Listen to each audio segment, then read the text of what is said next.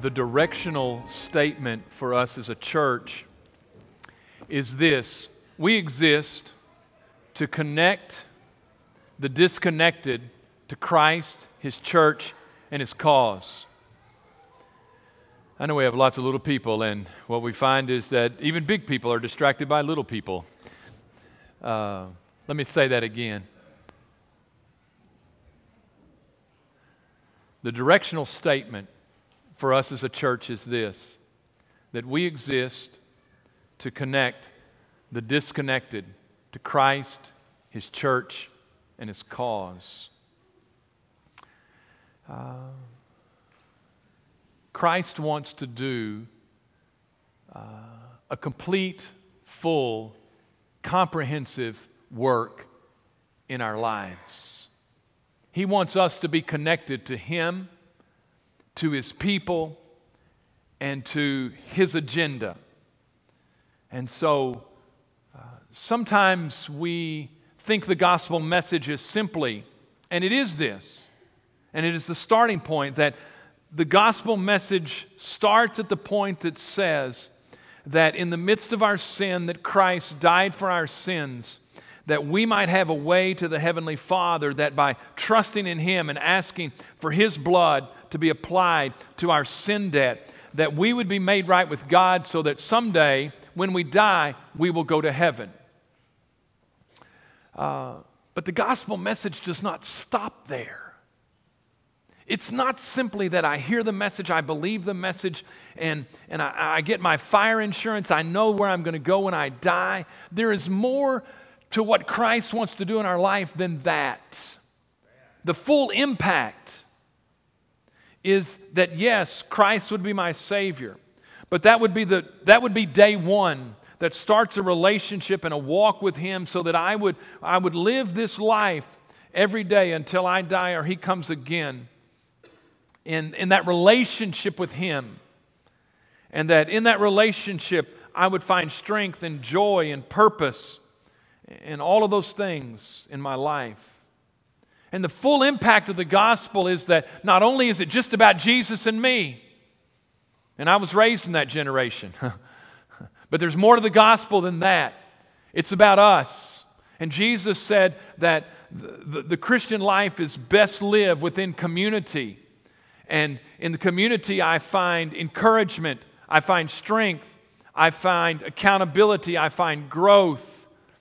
And the Christian life is to be lived in community. But even beyond that, the full impact of the gospel in my life is that, yes, I would know Him and I would be walking with Him and I would be living that life in the midst of His people. But then I would be sent forth from this place and in that life to make an impact according to His agenda. I would be living for His cause. That is the full message of the gospel, that Christ would do all of that in my life. And I don't know where you are today. And you may be right at the beginning point. And that's great. I don't know where you are in your journey. But there's always a step forward in the midst of that journey, that I would be connected to Christ, His church, and His cause. I want to talk about that last one today. And we're going to be looking at the early church in Acts chapter 2. But I want to talk about that third component, the third connection, and that is a connection to His cause. Actually, the statement, we exist to connect the disconnected to Christ, His church, and His cause, is circular. And what I mean by circular is that when you get to the end of living out His cause, we have to ask the question, what is His cause? Well, His cause is to connect the disconnected to Christ, His church, and His cause. You go, wait a second, that's what we just said. I said, yes, that's it. The cause at the end of that statement is that God would use my life to connect other people, the disconnected, to Christ, His church, and His cause. That I would be a part of the gospel message that comes to other people so that they would know Christ, yes, as their eternal Savior, also be walking with Him, but also that people would be drawn into the fellowship of the community of faith, and then they would be trained up and sent out to be involved in connecting the disconnected to Christ, His church, and His cause. And so it's circular. His cause in our lives is to connect the disconnected to Christ, His church, and His cause. I want you to see this in Acts chapter 2 in the early church this morning. Classic statement. I have a lot of scripture to read, and I'd like to say we're going to let just the scripture speak for itself, but maybe I'll just make a couple comments in the midst of reading the scripture, a few, for the next 30 minutes. In Acts chapter 2, and this is just classic scripture. This is really the birthday of the church. This is the day when it all came together. If you're not familiar, the book of Acts is the story, the inspired story in God's Word of the early church. The Gospels, Matthew, Mark, Luke, and John, have told us the life of Jesus, in which Jesus is born. He lives. He teaches us about God. He ultimately, as the perfect Lamb of God, dies for our sins as an atonement for my sins and your sins. On the third day, God demonstrates His power by raising Him from the dead. And for 40 days, He appears to His disciples and many others, up to 500 of His followers, to prove that He was truly had been resurrected on that 40 days. At the end of that 40 days, He ascends to the Father, and He says, when He ascends to the Father, wait for the promise of the Father, which will be the coming of the Holy Spirit. 10 days later, on the Jewish feast of Pentecost, 50 days after Jesus' death, this is what the story says. When the day of Pentecost had fully come, they were all with one accord in one place. And suddenly there came a sound from heaven, as of a rushing mighty wind, and it filled the whole house where they were sitting. Then there appeared to them divided tongues as of fire, and one sat upon each of them, and they all were filled with the Holy Spirit and began to speak with other tongues as the Spirit gave them utterance. And there were dwelling in Jerusalem Jews, devout men from every nation under heaven. And when this sound occurred, the multitude came together and were confused, because everyone heard them speak in his own language. Then they were all amazed and marveled, saying to one another, "Look, are not all these who speak Galileans? And how is it that we hear each in our own language in which we were born?" The full impact of the gospel upon the first followers of Jesus does not come until they receive the Holy Spirit on the day of Pentecost and they are filled. It was the final relational component or connection to Christ. It is one thing for them to have walked with Jesus, to listen to His teaching, have chosen to follow Him, but it takes it up to a whole different level when they are then on the day of Pentecost filled with the Holy Spirit. I would contend that what happens in their life and in their faith, at this point, it transcends human religion. When the Holy Spirit comes upon them as the followers of Jesus, their faith, their following of Christ is taken to a new level, and it transcends any human religion. Human religion would say, hey, you're going to follow the teaching of so-and-so, and here's what so-and-so teaches you to do, now go and do it. That's one thing. But when the Holy Spirit is infused in God's people, not only do they have the teaching of Jesus, the commitment to Him, but all of a sudden they have the very presence of God in their lives. It changed everything. The Holy Spirit changed the first followers of Jesus. We see this in that they are sent out from the upper room, out in the midst of the public. The day of Pentecost, they're all in one room. They're huddled together in fear. Yes, they're prayerful. But you get this sense they're just going to stay hunkered down. Because quite honestly, the powers that be have put to death the leader of their movement. You don't want to be too out there, you know. Could get you into trouble. But when the Spirit of God comes, you see it changes everything. And they are thrust out of that room into this public boldness as they begin to proclaim in tongues the mighty works of God.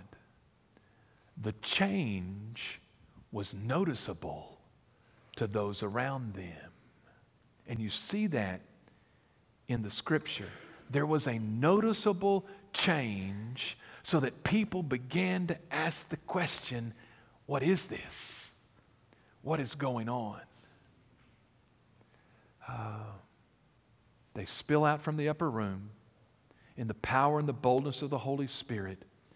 And when they go and they begin to proclaim the glories of God in tongues, the people began to ask questions. What is this? Actually, there were some misconceptions. If we look at verse 12, if we pick it up there, it says, "So they were all amazed and perplexed, saying to one another, 'Whatever could this mean?' Others mocking said, 'They are full of new wine.'" There was such a noticeable change on God's people, a faith that transcends anything in the realm of human religion, that the people began to ask questions. And there were even misconceptions about what was going on. When we experience the full impact of the gospel message, it changes us. And there is a noticeable change to those that are around us. The story does not end there, but I want you to get the sense of where we are at this point. There's been a change in their life. People are asking questions, and people are observing their lives. But I want you to get this sense between verses 13 and 14. There's something that has to be beyond that. I want you to get this. It is more than people looking at our lives and seeing a noticeable change.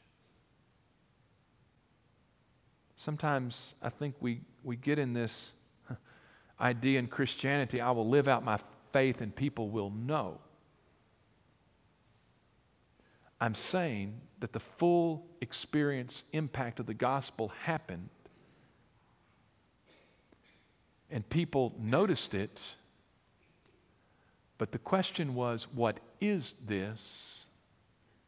At this point, there must be words spoken. The gospel requires words. So in verse 14, quite dramatic actually in the language, it says, "But Peter, standing up with the 11, raised his voice and said to them, 'Men of Judea and all who dwell in Jerusalem, let this be known to you and heed my words.'" Those are as dramatically stated as you can state a public address. You notice that Peter stands up. I get the sense somebody had to say something. The crowds were saying this, the people were saying this and that. What is this? I think they're drunk. All this. Somebody needed to say something. And in this dramatic scene, which would have been just a short distance from the upper room, Peter stands up. But when Luke records this, he heightens the address. He says he raised his voice. He formally addresses them, men of Judea and all who dwell in Jerusalem. Let this be known to you. And then he says it again. Heed my words. This is as dramatic a statement of something very significant needs to be said and is about to be said. And Peter's the one who stands up and he speaks. The gospel requires words to be understood. When we travel to Africa, we take a number of flights, and when we generally have one domestic flight in the United States. But when we get on the international flights, one of the luxuries of the international flights is you get to watch movies. And there's a little screen on the back of the seat in front of you, and the little stewardesses, or stewards, sorry, didn't mean to be, sorry. The men or the women come by, and they've got the earphones for you, unless you're like David Box and you bring your own earphones. Oh, excuse me. Anyhow, there are those people on the flights. It's like, no, thank you, I already have mine. And sometimes I watch movies. This last time, I don't know. I wasn't interested in movies. I'm the guy that puts the flight route on the screen. It just shows the little plane moving across the sky for the next 8 hours. And you doze and you wake up and you go, I think it inched up a little bit. No, I just fell asleep. I'm watching that. Here's the interesting thing. Even if you don't get the earphones, there are other movies going on around you. So, the person to your left, you can see their movie, their screen. Now, you can't listen to the words. You can't plug in your earphones into their set and go, I'm going to watch this with you. No. Or the person to your right. Here's the other thing, you can sit, and there's generally 3 seats, and so at the 45-degree angle, you can see this person's screen and this person's screen. There's lots of screens going on here. So I watched a lot of movies. I don't really know any of them. But if you ask me about Crazy Rich Asians, going, no, I think it's this story. There's a lot of money being thrown around. Yes, I don't know, and there's a guy and there's a girl. Somebody's not happy with but I think it's a Romeo and Juliet. I think they come together. There's a wedding at the end. Now you're dozing during this, or Transformers. I don't know. There's a little yellow bug, and I don't know. There's a lot of carnage, a lot of dead people, and stuff being blown up. The point is I have seen all those movies, but I didn't listen to any of them. And so if you ask me, so what's that movie about? Quite honestly, I don't really know. I've watched parts of it, but I didn't listen to it. And it occurs to me that people looking at our lives are the same. They may watch the lives that we live, and they may pick up on some of it. But that's not a full connection or communication of the gospel, because the gospel requires words. You've got to listen. It's not enough for them to watch our lives. There must be words spoken, and that is exactly what happens on the day of Pentecost. And Peter standing up, this pivotal moment in which Peter, you knew it was going to be him. He takes this huge step of courage and puts himself out there in a very dramatic scene and says, listen, I have something I want to say. Because there's a lot of misconceptions. And you may be wondering what this is that's happened to us. I'm going to make it very clear to you today. And Luke in Acts records much of that sermon. We have to understand that it took great courage for Peter to stand up that day. It was only 50 days since they crucified their leader. And it seems like you get this sense, even though they've made a trip to Galilee, that they're huddled up in the upper room and they're just in protection mode. We don't really want to get out there because we don't know what the response is going to be. But when the Holy Spirit came, boldness, courage wells up, at least in Peter. And he stands up, and regardless of what it's going to cost him, what the ramifications of this are, I have something I'm going to say. We're about to make the gospel very clear here of what this is all about. I would say to you and to me that as we live our lives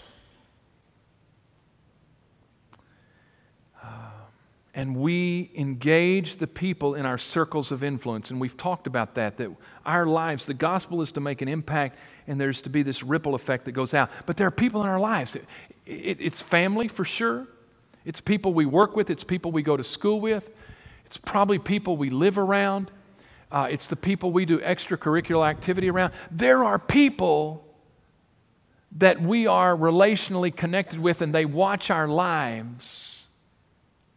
Let me tell you, though, it's not enough just to live it.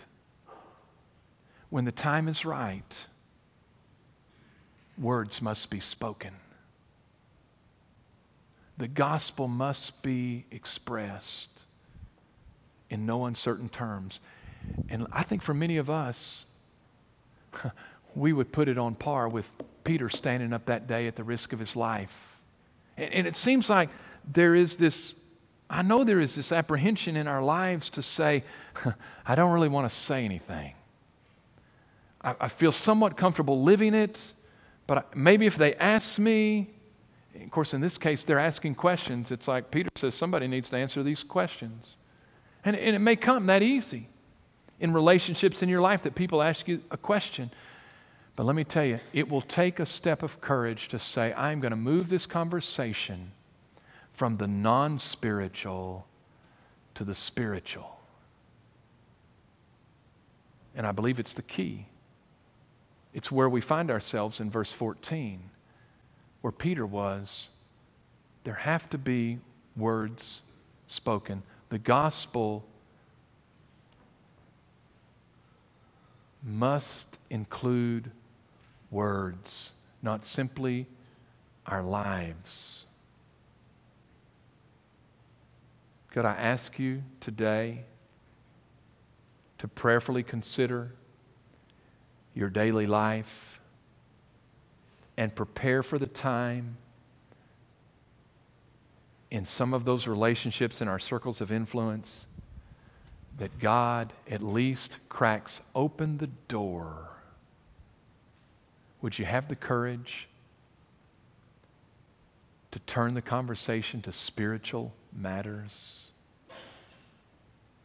To begin to talk about the gospel to that work associate, that family member, that neighbor, whoever it is in your life?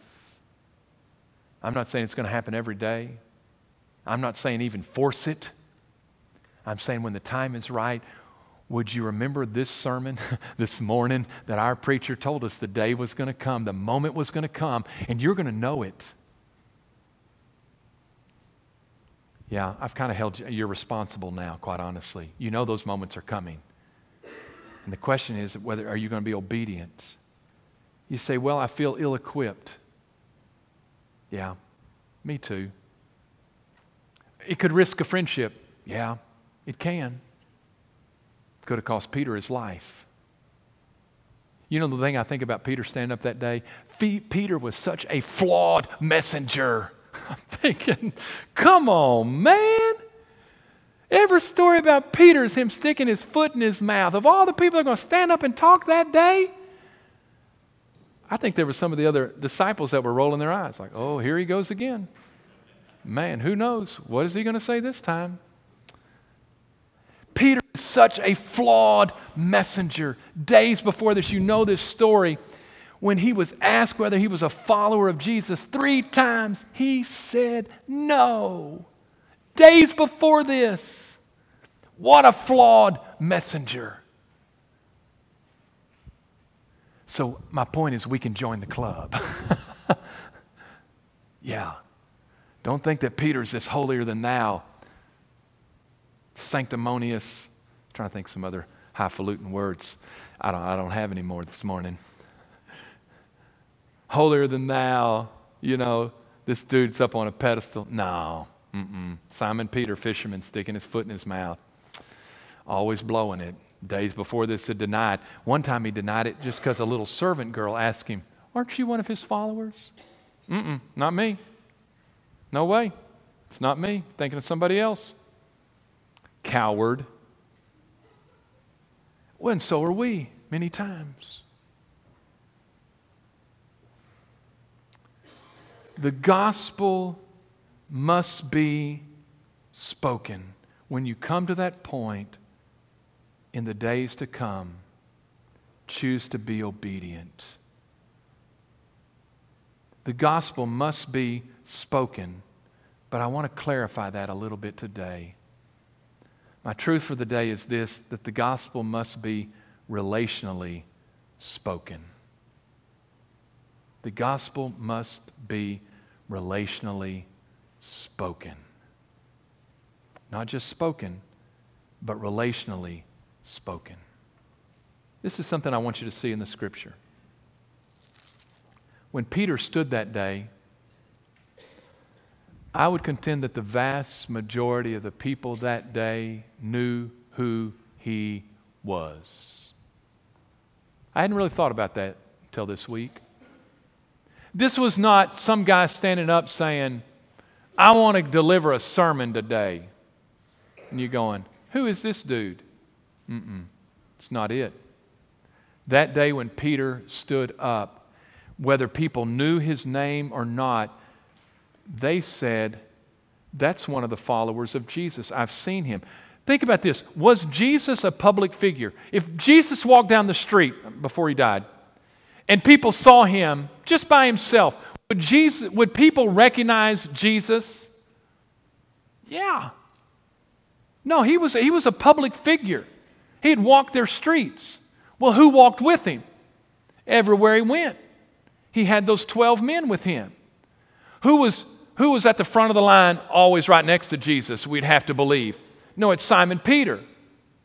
So the crowds had seen Jesus and his boy right there, his sidekick. When Peter stands that day, I would contend that the vast majority of the people looked at him and said, "I know him.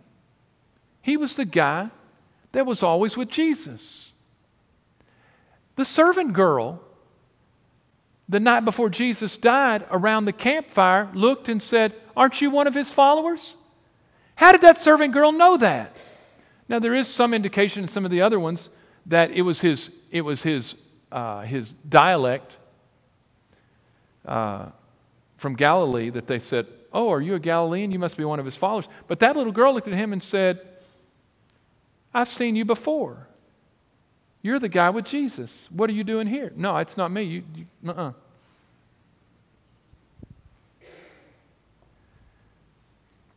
I would contend that when Peter spoke that day, it was more than just the gospel being spoken. It was the gospel being relationally spoken. And what I mean by that, Peter was known to those people. They knew who he was. But here's the second component of that. It's not just when I say that the gospel must be relationally spoken, that there needs to be a relational connection between the two human beings that are speaking, but there is something even beyond that. There needs to be a relational connection between us and God. And this is what I mean. What Peter shares that day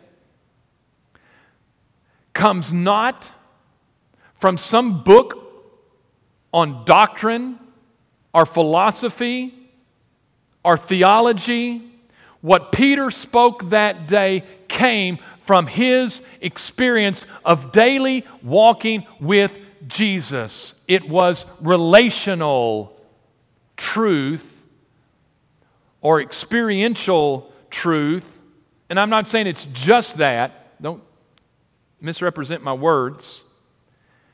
Peter had lived this.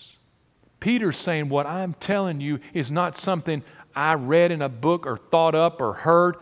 No, this is what I have lived. And so when we begin to read the story, and I don't have time to read it all this morning, but in verse 22, he says, "Men of Israel, hear these words. Jesus of Nazareth, a man attested by God to you by miracles, wonders, and signs, which God did through him in your midst, as you yourselves also know." Wait a second. Miracles, wonders, and signs. Peter's not telling them theoretically some things that he heard that Jesus did. No, Peter was there that day. No, he saw those things. He's experienced those things. He said, "You've seen it too." Verse 23, "Him, being delivered by the determined purpose and foreknowledge of God, you have taken by lawless hands, have crucified and put to death." It's only 50 days. It's passed. Everybody knows what happened, and everybody knows who did what and who's guilty of what and who engineered this whole crucifixion thing. I'm thinking, dude, you better tone it down. I mean, he's in their face. You crucified him. I mean, this could be the first and the last sermon for Peter. Verse 24, "Whom God raised up, having loosed the pains of death, because it was not possible that he should be held by it." Peter is not theoretically talking about the resurrection. In his mind, he is going back to that Sunday morning that he ran with John to the tomb and he looked inside and the grave clothes are there, but Jesus is gone. And the days that follow that Jesus appears to him. He is not speaking theoretically about the resurrection. He says, "No, I have walked this. I know this. This is a part of my experience. This is not theoretical truth." And you see there is a relational connection between the message and the messenger. There is a connection with God about this message. Oh, let me read verse 32. He picks it up. And he says, "This Jesus God has raised up, of which we are all witnesses." Witnesses are those who see and speak.